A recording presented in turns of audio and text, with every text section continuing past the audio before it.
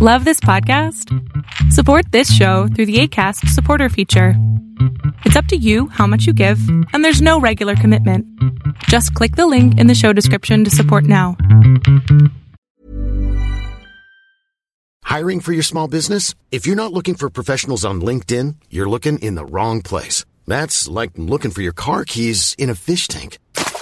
LinkedIn helps you hire professionals you can't find anywhere else, even those who aren't actively searching for a new job but might be open to the perfect role. In a given month, over 70% of LinkedIn users don't even visit other leading job sites. So start looking in the right place. With LinkedIn, you can hire professionals like a professional. Post your free job on linkedin.com/spoken today.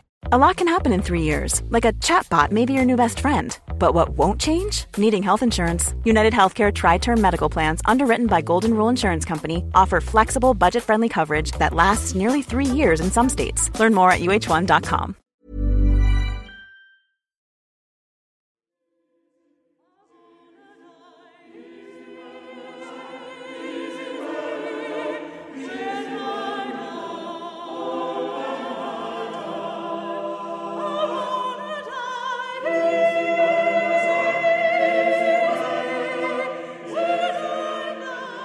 Welcome to Tales to Terrify, part of the District of Wonders network. Featuring Starship Sofa and far-fetched fables, everyone has a story in the District of Wonders. Come and find yours.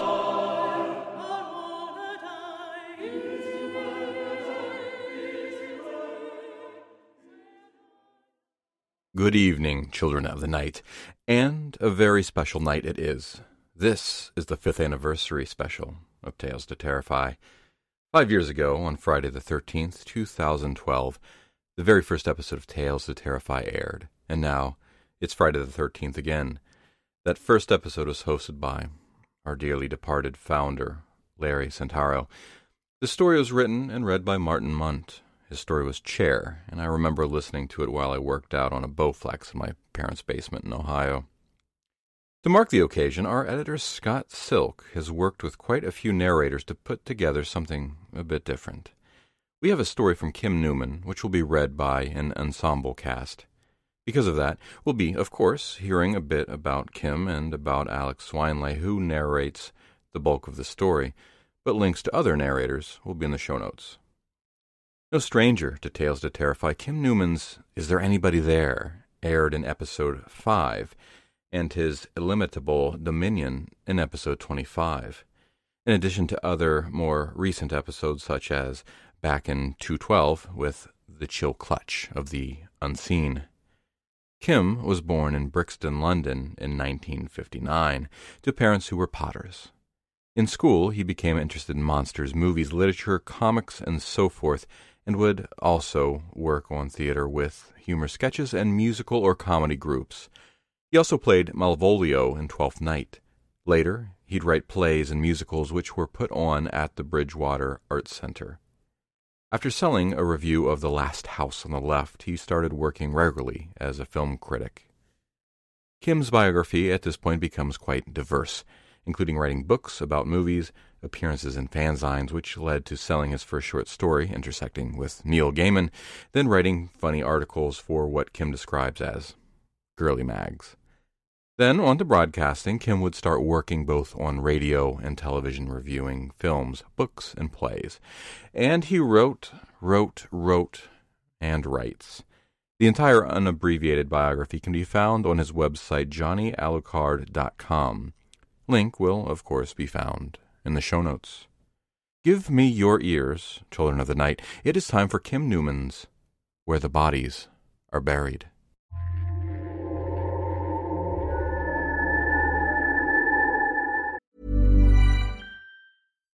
If you're looking for plump lips that last, you need to know about Juvederm lip fillers. With Juvederm Volbella XC and Juvederm Ultra XC, your lip look, whether it's subtle or bold, can last up to 1 full year with optimal treatment and no additional maintenance. Find a licensed specialist and see if it's right for you at Juvederm.com today. That's JUVEDERM.com. Add fullness to lips in adults over 21 with Juvederm Volbella XC or Juvederm Ultra XC. Do not use if you have severe allergies or a history of severe allergic reactions, or if you're allergic to lidocaine or the proteins used in Juvederm. Tell your doctor if you have a history of scarring or taking medicines that decrease the body's immune response or that can prolong bleeding. Common side effects include injection site redness, swelling, pain, tenderness, firmness, lumps, bumps, bruising, discoloration, or itching. As with all fillers, there's a rare risk of unintentional injection into a blood vessel, which can cause vision abnormalities, blindness, stroke, temporary scabs, or scarring. For full, important safety information, visit Juvederm.com. Ready to pop the question and take advantage of 30% off? The jewelers at BlueNile.com have got sparkle down to a science with beautiful lab-grown diamonds worthy of your most brilliant moments. Their lab-grown diamonds are independently graded and guaranteed identical to natural diamonds, and they're ready to ship to your door. Go to BlueNile.com to get 30% off select lab-grown diamonds. That's BlueNile.com for 30% off lab-grown diamonds. BlueNile.com. Hiring for your small business? If you're not looking for professionals on LinkedIn, you're looking in the wrong place. That's like looking for your car keys in a fish tank. LinkedIn helps you hire professionals you can't find anywhere else, even those who aren't actively searching for a new job but might be open to the perfect role. In a given month, over 70% of LinkedIn users don't even visit other leading job sites. So start looking in the right place. With LinkedIn, you can hire professionals like a professional. Post your free job on linkedin.com/spoken today.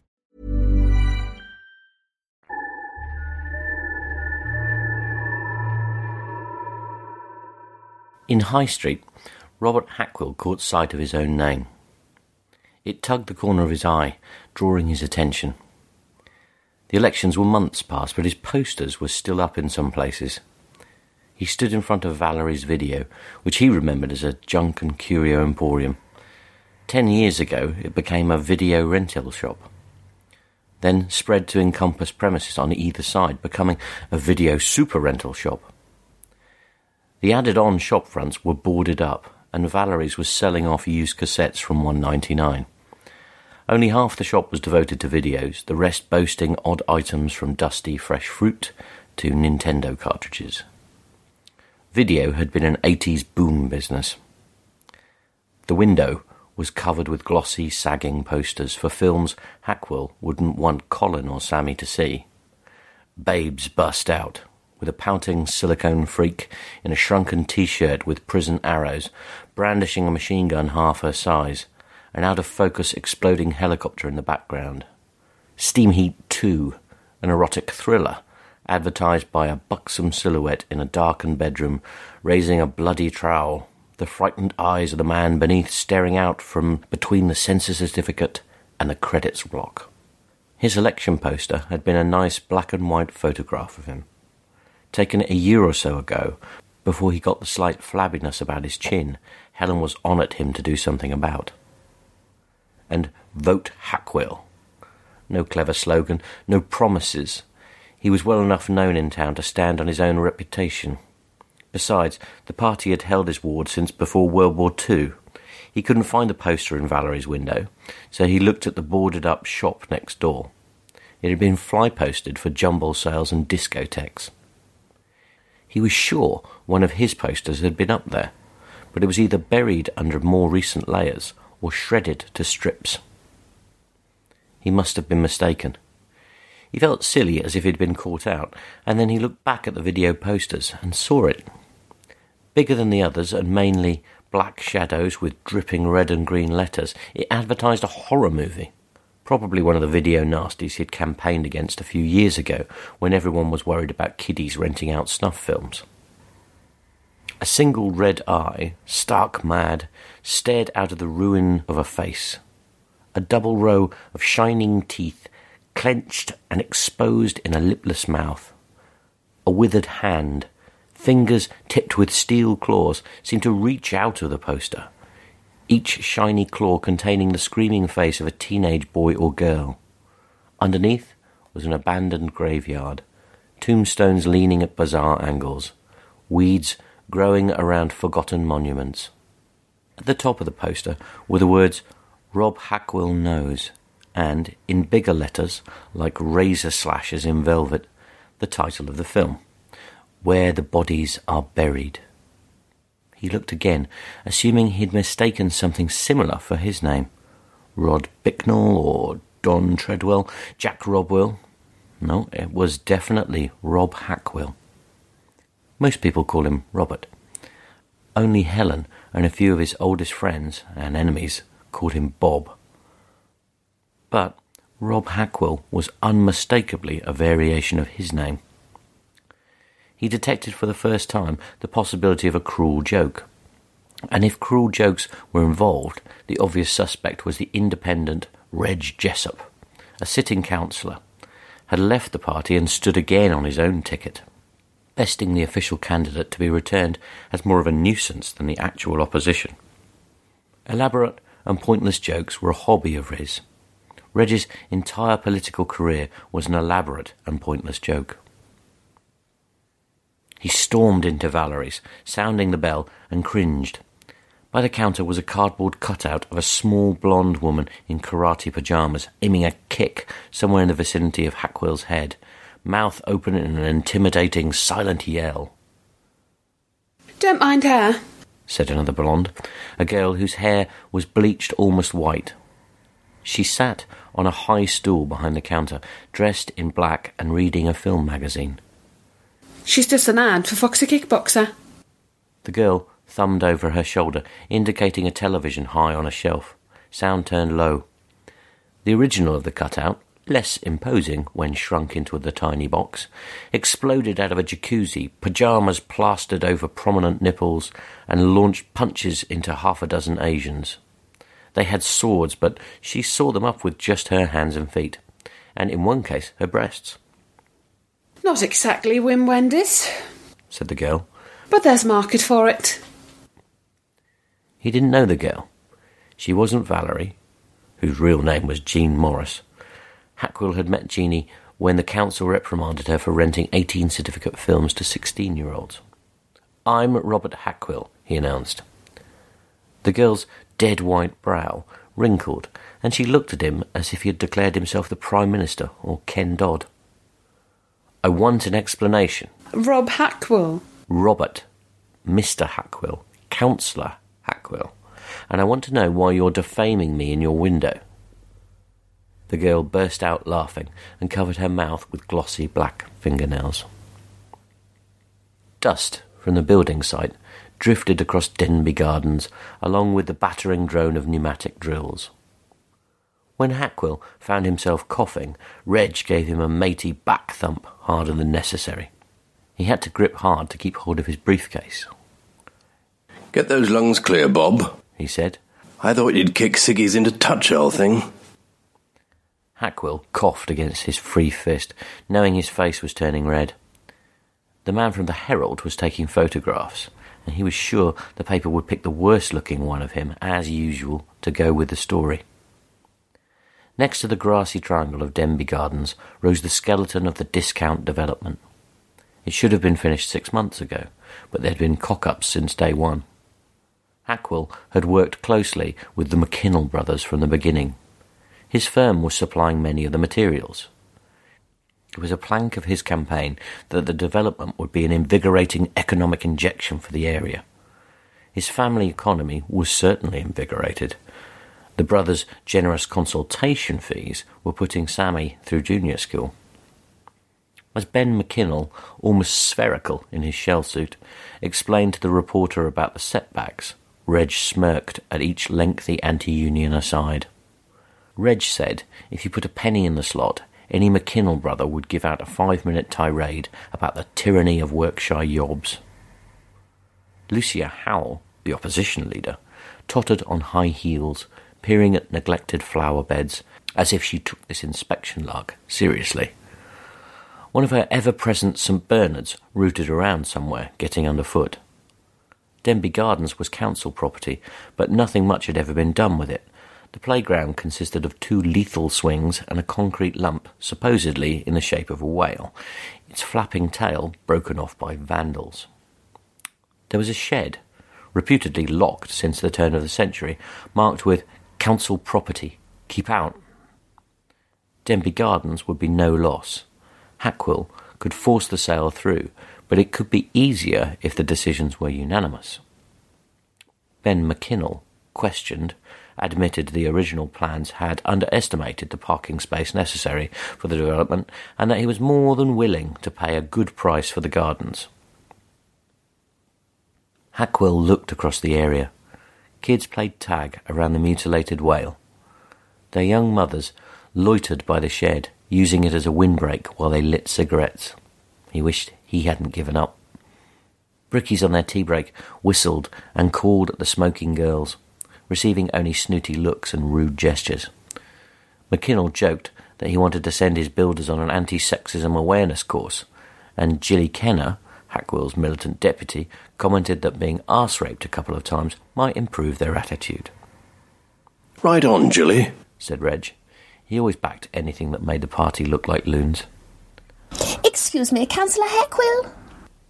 He turned and saw a tweedy young woman in glasses. I'm Ginger Dillon from the Den Bed Residents Committee. Hackwell remembered the name. She had written many letters complaining. Mrs. Dillon was a NIMBY, in favour of the discount development, but not in my backyard.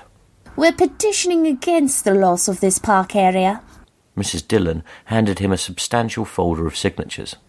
Hackwell heard the click of the Herald man's camera and saw Reg's grin widen. He had suspicions that he'd been stage-managed. There has been consultation with the residents at every stage of the development, said Ben McKinnell, waving a fat cigar. Mrs. Dillon represents a minority opinion. Hackwell found himself with a petition in one hand and his briefcase in the other. Another cloud of dust whisked past, and he coughed again, this time racked with convulsions. He dropped the case and folder, and bent double. Reg hit his back again. Lucia scrambled to pick up the petition, and huddled with Mrs. Dillon. The NIMBY had been an opposition candidate at the last election. Unsuccessful, thank Christ. Reg, Gilly, and Lucia were quite enough. Hackwell cleared his lungs and straightened up. Reg brushed his shoulders like a valet solicitous for his health. The Independent had been the same in the school 30 years ago. He had a way of seeming to be a friend while actually making you look bad. Sometimes Hackwell wished they were back in Ashgrove Primary, where direct methods could be used to end a dispute. District councillors weren't allowed to give Chinese burns.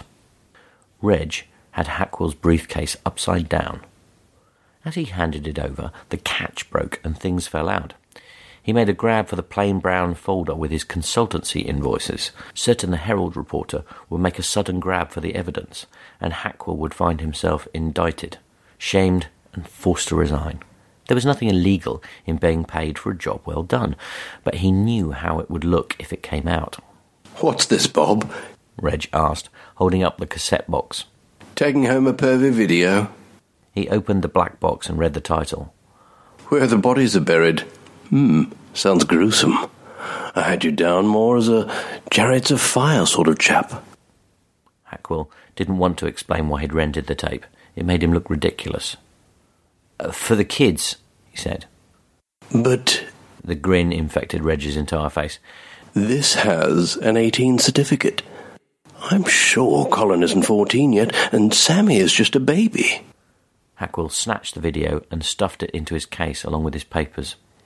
The invoices were safely buried at the bottom. When can we expect the council's decision? Asked the reporter. Hackwell had to concentrate. About the car park? The man from the Herald prompted. Mrs. Dillon glared like a witch. Ben McKinnell exhaled smoke, which dissipated on the breeze. Next Tuesday, Hackwell replied. We'll discuss it fully in the council, and if there's any disagreement, put it to a vote. How did you like the film? Asked the neo-albino girl, whose name was Shelley. Hackwell harumphed about it being rubbish, bloody rubbish, to be precise. Shelley had to bend down to put the film back in the W section behind the counter, and her short black skirt rode up. It's a popular rental, she said. When Colin had discovered his dad had taken out Where the Bodies Are Buried, he wanted to be allowed to watch the video. All his friends had seen it, and it was supposed to be wicked. Apparently there was a scene where a boy's eyeballs crawled out of his head and strangled him with the trails of his optic nerve. Also, Colin helpfully informed his father. The baddie had their surname, Hackwill. He sent Colin and Sammy to bed and put the tape on. After the first 5 minutes, in which a girl was attacked in a graveyard by a monster with one red eye, Helen gave him a funny look and went upstairs too. Shelley slipped the video in its place and stood up. She smoothed her skirt, giving him a shop assistant smile. She was the age of the girls in the film, the girls chased and killed by the monster, Rob Hackwill. He'd watched most of Where the Bodies Are Buried on fast forward, going to regular speed when anyone was murdered or looking around to make sure Helen wasn't back whenever a teenager took off her clothes. There was no story, just a series of freakish deaths. During one of the murders, the victim, a fat gangster with a cigar stub permanently in his mouth, shouted, "Get back, Hackwill!" as the monster advanced. Then his cigar turned into dynamite and exploded, making a fireball of his head. Hackwill played it over twice to make sure. The fat man had definitely said Hackwill. While on fast forward, he'd come to a scene without a murder or sex, when the heroine visited a middle-aged man played by somebody he remembered as a sheriff in a 70s TV show. He decided to watch properly, hoping there'd be an explanation. The sheriff was a judge in Where the Bodies Are Buried, and the heroine, a disturbingly mature schoolgirl named Tina, was his granddaughter. Her parents and most of her friends had been killed, and the judge knew something. "Rob Hackwill," the judge sighed, voice heavy with dread. "He's come back." Hackwill had shivered. He didn't understand why people paid good money to be frightened.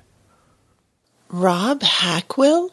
pouted Tina, who was unlikely to give Meryl Streep nightmares at Oscar time. "I've heard that name somewhere before." The judge nodded and shook his head. "You must have been very little when it happened." The picture went wavy, and the judge's voice continued to explain, while pictures showed a mob chasing a one-eyed man into a graveyard. "He was a blackmailer," the judge said. "A vicious, evil blackmailer. He had an uncanny knack for ferreting out secrets, for inflating innuendos into slanders, for discovering where the bodies were buried. For years he preyed on the town, turning people against one another, ruining lives, wrecking marriages. Everyone came to dread the anonymous poison letters. Everyone was a secret." The mob, led by the fat gangster and the judge, cornered the cringing man. He was the actor who played the monster, without makeup.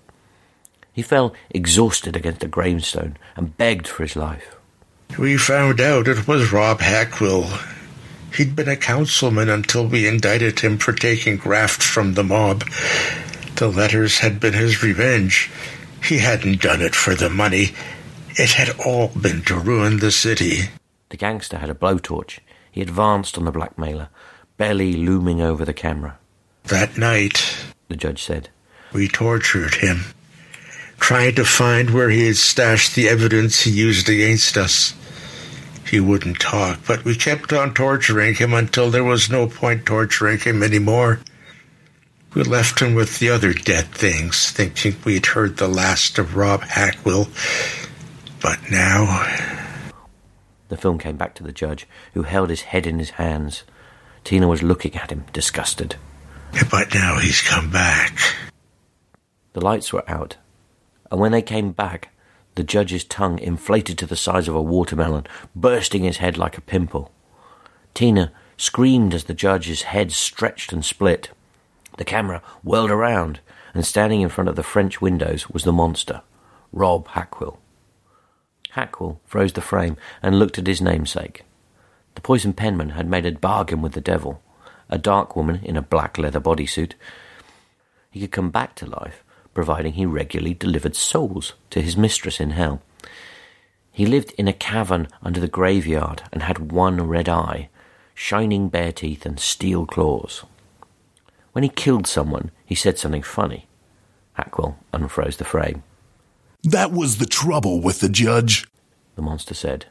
"His tongue always wrote checks His ass couldn't cash. He'd fast-forwarded through the rest of the film. Tina summoned up the devil who, changing her mind, dragged the monster back to hell, where he was torn apart by the ghosts of his victims. In the last scene, Tina was back in a depopulated school, shaken but a survivor. She went to the ladies for a smoke, and a black shape with a glowing red eye burst out of the toilet bowl, filling the screen. Heavy metal played over the rising end credits. The sequel is supposed to be worse, Shelley said. There's a sequel, she shrugged. There's always a sequel. You've got it? He didn't want to rent the film, just look at the box. All morning he hadn't been able to get the bits of where the bodies are buried he'd seen out of his head. It's not on video yet. It's not even at the palace. Shelley dug through a pile behind the counter and found a film magazine. She paged through until she came to an advert. Here, she said. It was a scrambling of the video poster, the same elements in a different order. The red eye, the claws, the graveyard, the jagged teeth, the screaming teenagers. Where the bodies are buried, Part 2, Hackwell's back. I'll bet you can't wait, Shelley said. It must be fun having everybody be afraid of you. Because Reg and Gilly abstained, the Denby Gardens vote was deadlocked. It was not a party issue. One of the opposition, who owned a delivery firm connected with the McKinnell brothers, voted for the sale. But under the influence of Mrs. Dillon, Lucia had taken against it, so no decision could be made. There was nothing more to be done in this meeting. As chairman, he sat facing everyone. At the other end of the table, the Reg Jessup grin shone. Hackwell thought he heard Reg's suppressed chortle. Does anyone wish to change their vote? Hackwell looked at Gilly, hoping she'd turn around and toe the party line for once. If Ben McKinnell hadn't made that joke about anti-sexism awareness, he might have had a better chance of getting a proper car park. Reg had abstained just to stir things up. He had been the one who delivered the McKinnell brothers' proposition to him in the first place. As usual, he had set everything in motion and backed off. No one wanted to change. We have to make a decision. If it's an even split, a clerk said, surely the motion falls? Perhaps we stay here till someone cracks, Reg suggested. Hackwell drummed his fingers on the table. Looking down, he'd noticed he'd scratched the veneer. His nails were too long. He must cut them. He had hoped he could just go into the palace, buy a ticket, and hide in the auditorium. But for the first time in years there was a queue. Hackwell had told Helen he'd be home late because of another committee meeting. There was a cutout in the foyer. Rob Hackwell, the monster. The cutout was about his size, and the red eye lit up electrically. Hackwell couldn't look at his namesake. The queue was mainly excited young people. He was sure most weren't old enough to see the film. They were blithely unaware that they were breaking the law, but he, well above the legal age for an 18 film, was the one skulking guiltily, hoping no one would notice him. Come to see yourself? Asked someone. Bewildered, he turned, heart thumping. It was Shelley, in a floor-length black dress, slit up the thighs. She was with a boy who wore eyeshadow. Chris, this is the real Rob Hackwell, she told her boyfriend. Remember, I told you about him? The boy smiled, showing sharp eye teeth. Robert, he insisted, not Rob. You must be becoming a horror expert, Shelley said. You'll be subscribing to Fangoria next. Pardon? He didn't think much of where the bodies are buried, Shelley told Chris. The boy shrugged. I thought it was overrated too, he said. He had an educated voice, a bit posy. Alan Keyes betrayed his own story. His vision is way too weird to be hammered into a commercial package. Keyes? Alan Keyes is the director, Shelley explained. He's better known as a writer. You must have seen his books. Strange Segments, Busting a Gut, Cornworld. Did he make this too? Hackwell asked, nodding at the poster for Hackwell's back. No, Chris said. He got shafted by Hollywood. Sold away the rights for a mess of Beverly Hills pottage. It must be like being locked out of your own house, Shelley said. Having your life's work taken away from you. This is directed by the woman who made the Putrid promos. The queue started moving and Hackwell got a ticket. He had to exchange an embarrassed greeting with the cinema manager, who knew him from some committee or other, before he was allowed into the auditorium. The manager was surprised to see him, but he didn't bother to find an excuse. Rob Hackwell, said the manager. Funny, I never thought of it before. Odd coincidence, eh? He finally escaped into the dark and sat in the back. Shelley and Chris were down in the front row. As the lights went down for the trailers, he saw them kissing and imagined their tongues entwining like slithering snakes, knotting their heads together. The main character of Where the Bodies Are Buried 2 was Frankie, a teenage boy whose penis was cursed by Rob Hackwell and turned from time to time into a toothy snake. In one scene, the condition came upon him while he was screwing the school slut. The snake ate its way out of the girl, splattering Freddie with her insides. Days later, Hackwell remembered the scene with a chill, knowing it was all special effects, rubber and ketchup and complicated electronic gadgets, but that didn't help. In the town hall gents, he looked down at his own penis. He drank several cups of tea, and his bladder was uncomfortably full. He remembered Frankie's trouser snake, and could not let his bladder go. It was agonising. Behind him, someone coughed. He turned, zipped up sharply, and smelled cigar smoke. Ben McKinnell stood by the hand dryer. Councillor Hackwell, he said. About the vote. No change, I'm afraid.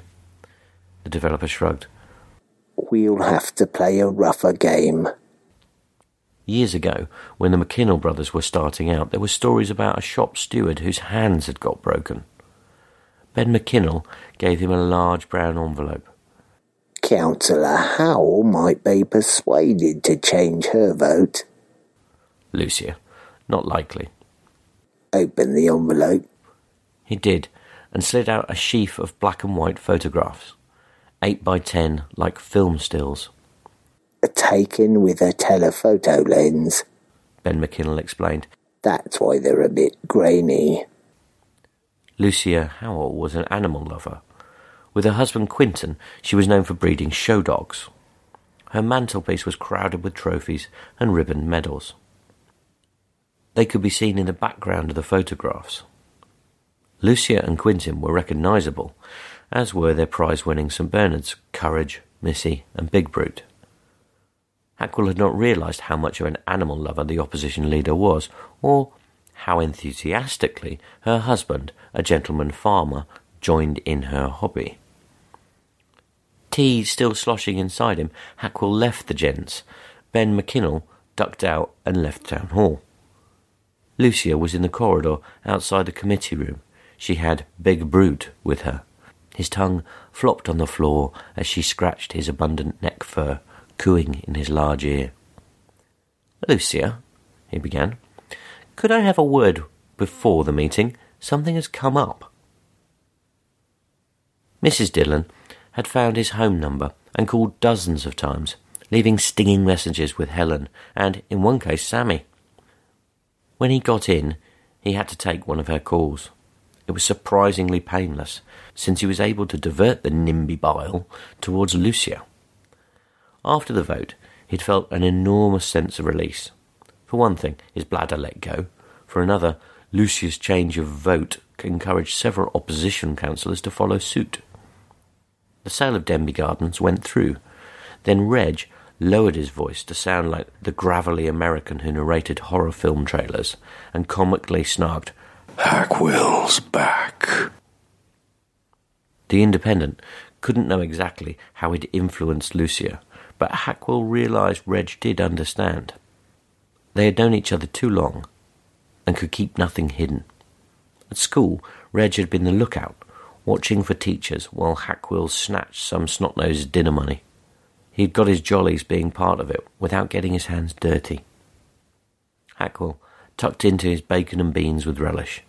Since the meeting, he had not thought of Where the Bodies Are Buried, parts 1 or 2, The monster had brushed his life and was now speeding back towards hell, never to be heard from again.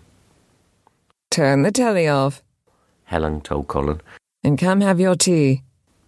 Hackwell looked across the kitchen into the front room. Colin was squatting by the television set. After the break, Jonathan Ross said, we'll be talking to the most frightening man in the world. He knew what the chat show host would say. Rob Hackwell. Mal Garazio, the actor under the Rob Hackwell rubber face, was a volatile little American who barely let Ross get out a question before getting into his flow. He talked about Rob Hackwell as a mythic archetype, as an aspect of the Jungian unconscious, and movie monsters as the demons of the modern pantheon. In a very real sense, Jonathan, Garazio concluded, our society needs Rob Hackwell. Helen clapped ironically. She'd heard about Rob Hackwell the movie monster somewhere, but not thought it interesting enough to discuss with her husband. Now, her only comment was that she realised why he'd brought home that horrid video a few weeks ago. It wasn't as if Robert Hackwell were a common name. He'd never come across another Hackwell to whom he was not related, let alone another Robert Hackwell. Fascinated, he watched Garazio rattle on. In an open-necked striped shirt and leather trousers, the actor was very unlike the dead-faced monster. But he did the deep and scary Rob Hackwell voice when prompted. The television showed a clip from part 2. Rob Hackwell spoke to Frankie from the cover of the satanic heavy metal LP the teenager played backwards to bring the monster back from hell. You and me, bro, the monster said. We're gonna tear down this graveyard town and cover it with asphalt. Their lives will be our parking lot. Ross asked Garazio whether Alan Keyes, the creator of Rob Hackwell, would be participating in further sequels. The actor deftly skipped the question. Hackwell recognised the trick from meetings. It always came when someone didn't want to deal with a point raised by a report. We've already done Where the Bodies Are Buried Part 3 in 3D, Garazio said. Rob Hackwell will be badder than ever. Straight from hell to a theater near you. He'll be slashing and snipping, getting close to your heart and deep into your pulsating brain. Ross shut the actor up and introduced a pop group. 5 puffs with squeaky voices who Sammy thought were outstanding. Excellent, said Colin. My dad from hell. Without thinking, Hackwell cuffed his son. The blow landed harder than intended, and Colin was knocked over. Helen drew in a sharp breath. Bob, she said. He's bleeding. He looked at his fingers and saw drops of red at the point of his nails. Colin, frightened, scrambled away. Helen, shocked, extended her hands as if to protect herself. Hackwell hissed through bared teeth. Hackwell dreamed he was in hell, his face being stripped of skin and flesh by a white-haired girl demon. When he woke up, his left eye wouldn't open. It was sleep-gummed, and no amount of warm water would do anything about it. In the end, Helen shrugged and said it was bound to come unstuck eventually, and that he shouldn't worry about it too much. Looking at himself, with one eye in the mirror, he thought his face was tighter, more shrunken, and his right eye was rimmed with red, as if he were a heavy drinker. Since you've stopped smoking, you've become a wreck, Rob, Helen said. Bob, he corrected. Pardon? My name is Bob. That's what I said. Bob. No, you said Rob, like the monster Rob, not Bob, like the husband. She left him in the bathroom, examining his face. His eyes still wouldn't open. Get used to it, Rob, he told himself. Reg was in the office to give him the news about the Howells. Their Land Rover had gone off a bridge. They were both dead. Looks like they lost control, Reg said, keeping the gloating to a minimum. But the police are troubled by one detail. Reg let it dangle until Hackwell snapped a question. What? The dogs. There's no evidence of a break-in, so it looks like Lucia and Quentin did it themselves. Did what? Killed their dogs. with a carving knife. Those St. Bernards were like their children, but... Hackwell was uncomfortable. The photographs Ben McKinnell had given him were locked in a filing cabinet. He'd have to destroy them. Bob, is there something wrong with your eye? He thought he should be there to see the ground broken. It was the first really hot day of the summer, and the bulldozer's driver's bare belly flopped over his jeans belt as he sat at the wheel, starting up his machine. A few stood at the perimeter of Denby Gardens watching. At least the NIMBYs weren't staging a human chain. Hackwell could imagine Mrs. Dillon going down under the blades, sliced up and redistributed, like the dummies of the Where the Bodies Are Buried films. Entrails spread like bright streamers in the marks of the caterpillar tracks. The bulldozer growled across the park, scraping away grass. The wedge shovel ploughed against the concrete whale and broke it up, sweeping the chunks aside. The swings crumbled as if they were made from paper straws. On the return pass, the machine smashed down the ancient hut. It proved completely empty. There was a brief pause when the driver saw something white in the earth and thought it might be a human thigh bone.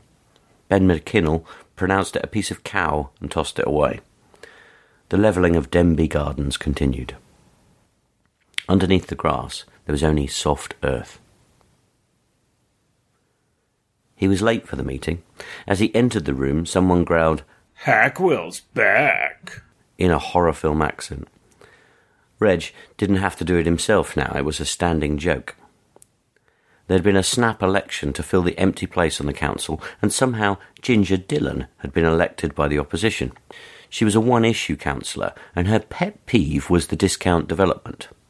Every time Hackwell sat in his chair at the head of the table, Mrs. Dillon pulled out more press cuttings and statistics, coming perilously close to libelling everyone concerned with the development, from the McKinnell brothers down to the site T-Boy.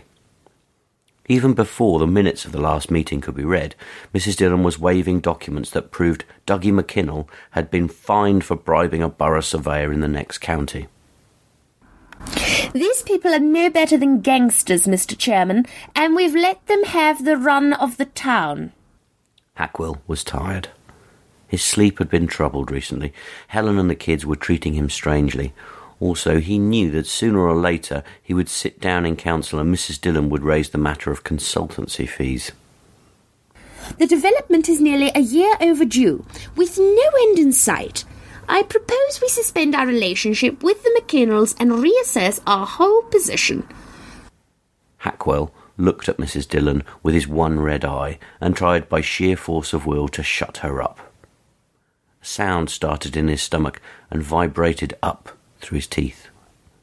Somewhat alarmed, the woman paused in mid-rant and cringed back in her seat. Everyone else was similarly stunned. Good. It was time he reaffirmed his control over the situation. "That's better," Hackwell hissed. "Any other business?" The publicity for Where the Bodies Are Buried Part 3 in 3D began months before the film came to the cinemas. Little boxes in every newspaper and magazine Hackwell picked up bore messages. "He knows, be scared," or "In your face, Rob Hackwell," and "The Hack is coming back." Rob Hackwell was everywhere. Posters, pop records, T-shirts, comics, paperback books, Halloween masks, Christmas tree ornaments. The monster was impossible to escape. Hackwell understood from Shelley that each film made more money than the last, and that each new sequel boosted video rentals of earlier titles. Every once in a while, he would drop into Valerie's video to check up on the snowballing Rob Hackwell craze. Shelley, the only person in town who didn't show either fear or contempt in his presence, was helpful, and collected articles from horror film magazines for him. She'd had a row with Chris, and the project filled her suddenly available free time. When Jeannie Morris judged one of the rental cassettes of the original Where the Bodies Are Buried, battered enough to be sold off to make room for new stock, Shelley kept it back for Hackwell. He felt obliged to cough up the £1.99 for the film that had somehow become a piece of his life. The only other videos he owned were a collection of his own appearances on the local news. taped off the television, and Anne Margaret and Elvis in Viva Las Vegas, which Colin had given him for his birthday last year. Shelley sorted through her stack of papers and cuttings, searching out something for him. She was taking time between college and university and hoped to finally study film at East Anglia. She was subscribed to a raft of film magazines and as interested in the ones with pictures of a grinning Rob Hackwell on the cover and disgusting colour stills of mutilated bodies inside as she was in the ones with no illustrations and huge wedges of incomprehensible text littered with footnotes and references. Personally, she preferred black and white films, which Hackwell thought might be why she dressed only in black, down to her lipstick, and had such white skin and hair. He could not imagine Shelley with a suntan. There were Rob Hackwell cutouts all over Valerie's video. He caught sight of his reflection in the glass of the window. Among the Rob Hackwell shapes, he lurked, his red eye and his bared teeth matching their rictus expressions. He developed the habit of drawing his lips away from his teeth and hissing. His hand was given to locking into a clenched claw too. He supposed it must be psychosomatic. All over town, his old election posters were reappearing, surgically altered to overlay the characteristics of the monster on his face. Usually, one eye was obscured and the other coloured red, and a gash of teeth were drawn over his smile. Written across Vote Hackwell was the scrawl, "Or he'll kill you." Here's the piece I was telling you about, Shelley said, handing over several photocopied sheets clipped together. It's by that bloke who used to be on Channel 4. An analysis of the whole Rob Hackwell phenomenon. It gets woolly towards the conclusion, but there's meat in the text. The Channel 4 fellow began by dissecting the name Rob Hackwell. Rob, to steal, a crime. Hack, to maim, a lowlife. Will, the force of determination, a power of the mind. And then followed the changes Keyes had made between A Trickle of Shame, his original short story, and Where the Bodies Are Buried, the first film. The author suggested Rob Hackwell had escaped from Alan Keyes, growing into a different kind of character. In the story, the monster, who didn't even have a name, was simply an incarnation of the guilts that prey on the characters. In Where the Bodies Are Buried, Rob Hackwell, thanks to Mal Gariazzo and some touches of black humour, had somehow become an engaging personality for the film's predominantly teenage audience. Rob Hackwell was, at once, the true face of evil behind the hypocrisy of his older generation, and the anarchic troublemaker who brings down the corrupt figures, fathers, judges, policemen, mob bosses, who represent the small-town setting. Hackwell had to struggle to weed out the meaning of the article, and he felt he knew no more at the end than at the start. The point seemed to be that there were many Rob Hackwells. He supposed he was one of them. Rob, Reg said. Everyone called him Rob now, hovering over his desk. Have you noticed that no matter how hot it gets, Mrs. Dillon doesn't wear short-sleeved blouses, but you can see blue marks through her sleeves? What do you make of them? Do you reckon hubby gives her a bit of a belt? He shook his head. No, Mr. Dillon didn't hit his wife. There was no Mr. Dillon anymore. He had left that bitch last year, and Hackwell knew why. He couldn't take her problem any longer. Her surprising problem. He hadn't needed a McKinnell to find out. He'd managed on his own. He'd discovered he was good at finding things out. Sometimes Reg hinted at things that helped him, but mainly he did find those things out on his own. One thing about Ginger, Hackwell said. She's certainly been a shot in the arm. Reg laughed out loud, but Hackwell could tell he was scared as well as pleased. He must have a secret too. Everyone did. Alan Keyes didn't give many interviews, but he had made an exception for the leading American horror film magazine. Shelley left Hackwell a message on his answer phone, telling him that she was photocopying the piece for him. When he played the message back, Reg was still hanging around his office. Alan Keyes, eh? He said. Who'd have thought it? What? I suppose it must be the same Alan Keyes. Hackwell looked at Reg and felt his eye burning under the patch. Reg was being especially infuriating. We were all kids together. Now he's in Hollywood and we're still stuck in the old town. Do you mean to say we knew this Keyes? Reg laughed. More you than me, Robbo. Most of the interview was about Alan Keyes' reconciliation with New Frontier, the company that made Where the Bodies Are Buried films. He had signed away all rights to the story and characters in exchange for the chance to direct, and rumours had been circulating that he was unhappy with the way the sequels had been handled. He said Rob Hackwell had become too clownish, too obvious. He wasn't scary anymore, and there was too much heavy metal in the films. Now, after the stalling of a big studio project, Keyes was returning to the series, providing an original storyline for the redevelopment, Where the Bodies Are Buried 4. Hackwell looked at the photocopied photograph of Keyes inset into the text. The face was bleached to white, the eyes holes in the picture, a razor-cut fringe of black hair indistinguishable from the background. Nothing in the reproduced and degraded image reminded him of anyone he could consciously remember. The article was entitled The Man Who Created Rob Hackwell, and illustrated with scratchy sketches by Keyes himself of his early ideas of the character. Mal Gariazio, whose death by hanging had been ruled due to sexual adventure by the Hollywood coroner, would obviously have to be replaced. Keyes, who was fulsome in his praise for the late actor, promised that a new face would mean a new Rob Hackwell, a more serious monster for the 90s. No crappy jokes, he promised. Just no frills scares. The new film would explore the Rob Hackwell mythos and finally explain that the whole curse was due to the fact that the town's founders had built on an Indian burial ground. Rob Hackwell is white America, the parasite, Keyes explained. The cancer on the Virgin Land, the epitome of the 20th century nightmare. At the end, the interviewer asked the question Hackwell had been waiting for. Where did the name come from? It's kinda silly, Keyes said. When I was a kid in England, there was a bully in my playground. Remember when you made him drink water from the toilet? Reg said.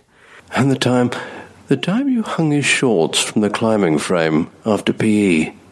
You were a right little monster, Robbo. Hackwell still could remember almost nothing.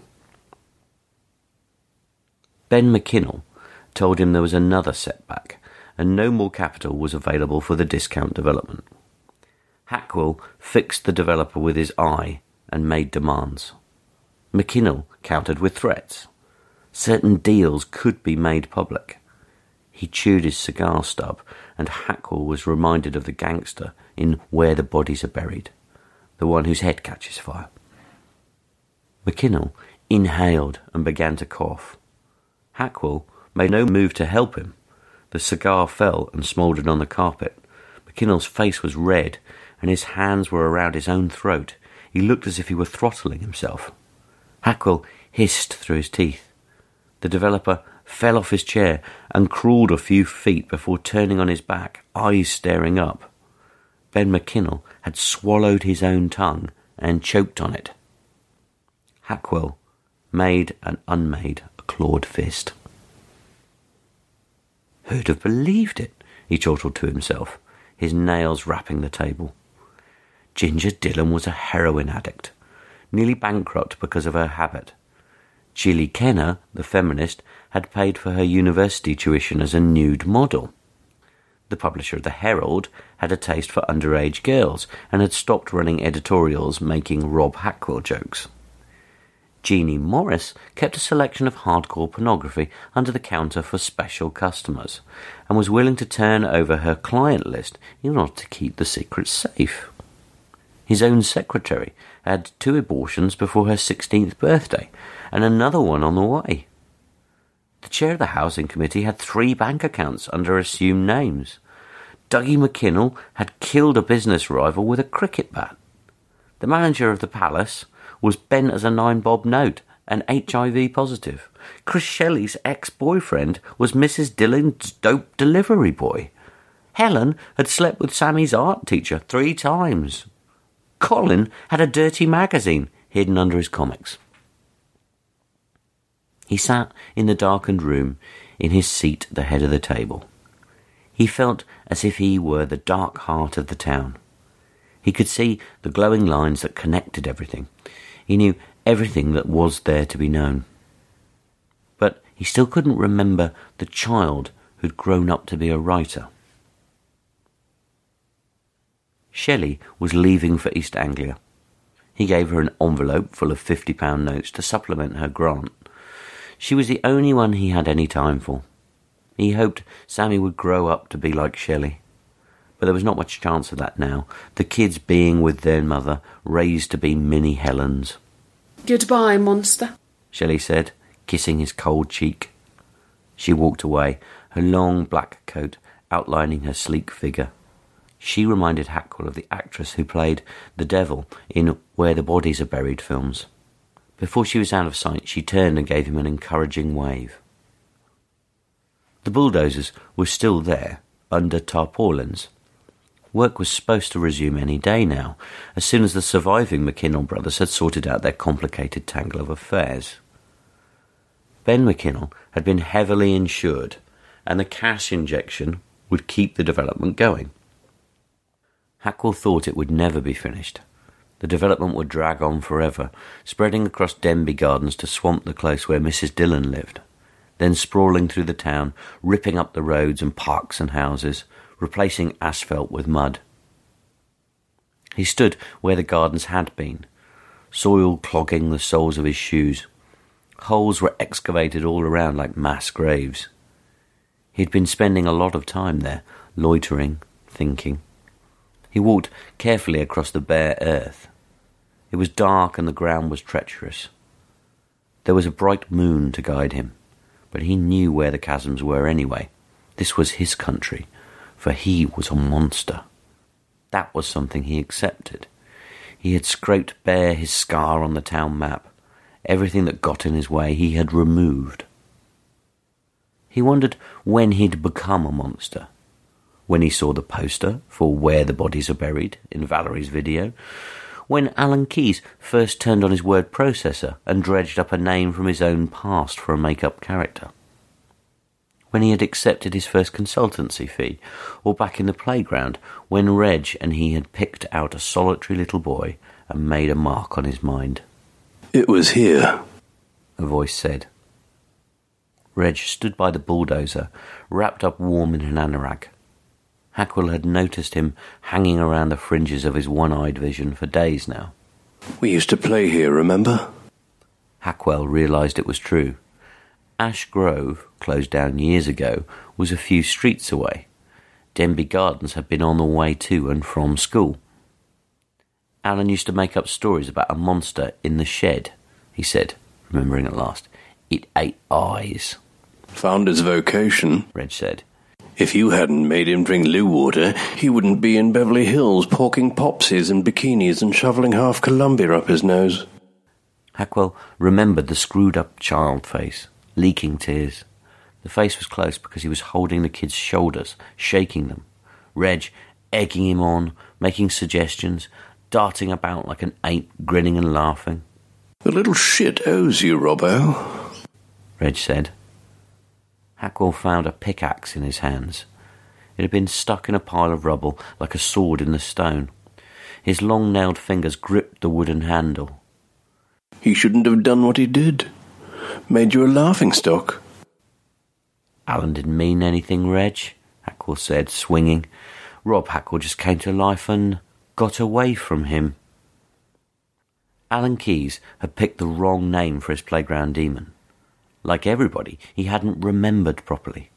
Hackwell would never have chosen Alan if it hadn't been for Reg. Yet again, he'd let Hackwell take the consequences.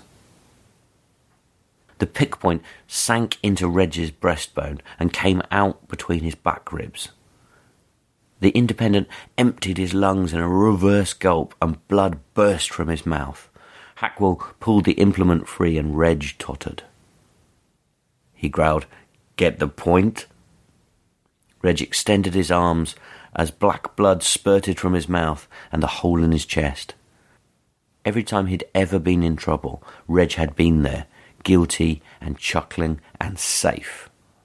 Hackwell reached out a claw hand and took a patch out of the Independent's face. He crumpled it in his fist like a slimy leaf, then dropped it.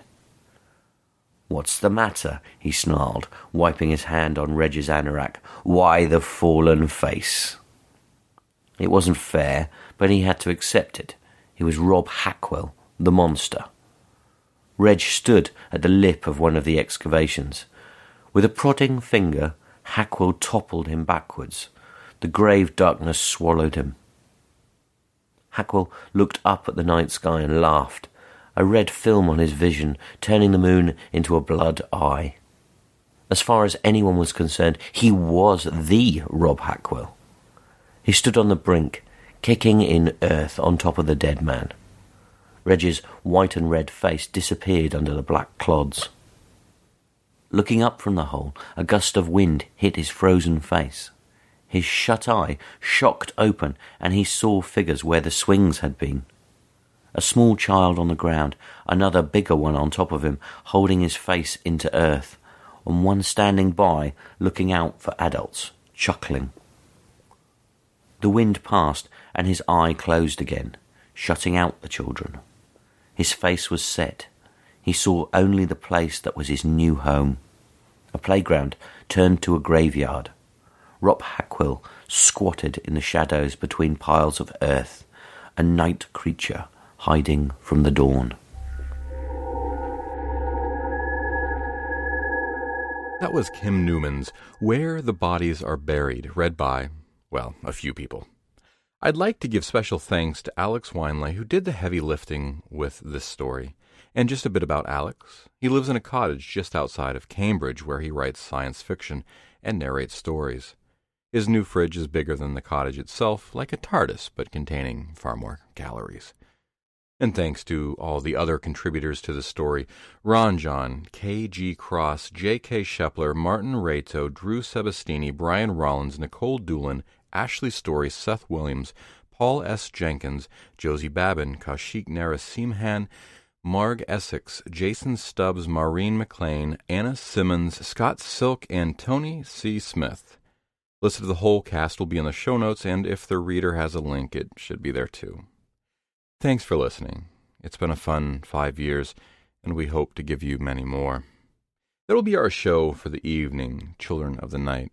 Visit our Patreon page in the links below, and don't forget to like us on iTunes or Acast or wherever you found our podcast. Our show is produced by our editors Philip Oldham and Scott Silk, and theme music by Diane Severson. Join us again next week for another episode of Tales to Terrify. This presentation has been brought to you by the District of Wonders Network, dedicated to podcasting the finest genre fiction. You can learn more about the District of Wonders and their many literary productions at their website, www.districtofwonders.com. Thank you for listening.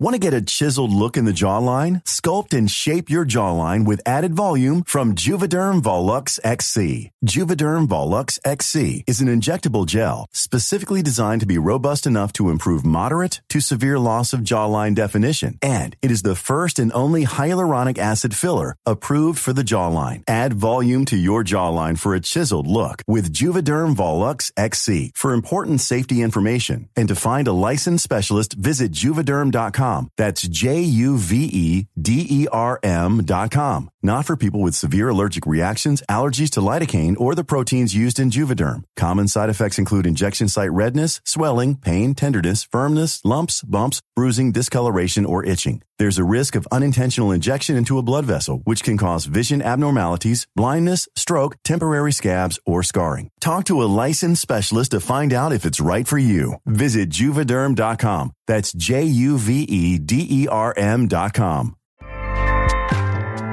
Acast powers the world's best podcasts. Here's a show that we recommend. The Real Housewives is a guilty pleasure for most, but if you're looking to not feel guilty about that pleasure, tune in to Everything Iconic with me, Danny Pellegrino, where I break down all the messy moments and behind-the-scenes antics of Bravo's popular franchise. And on Everything Iconic, I also interview celebrity guests like Kelly Ripa, Keke Palmer, Drew Barrymore, Cameron Diaz, and more about their guilty pleasures, their past work, and so much more. So if you're pop culture obsessed and find yourself watching way too much reality TV like me, tune in to Everything Iconic with Danny Pellegrino, wherever you listen to podcasts. Acast helps creators launch, grow, and monetize their podcasts everywhere. Acast.com.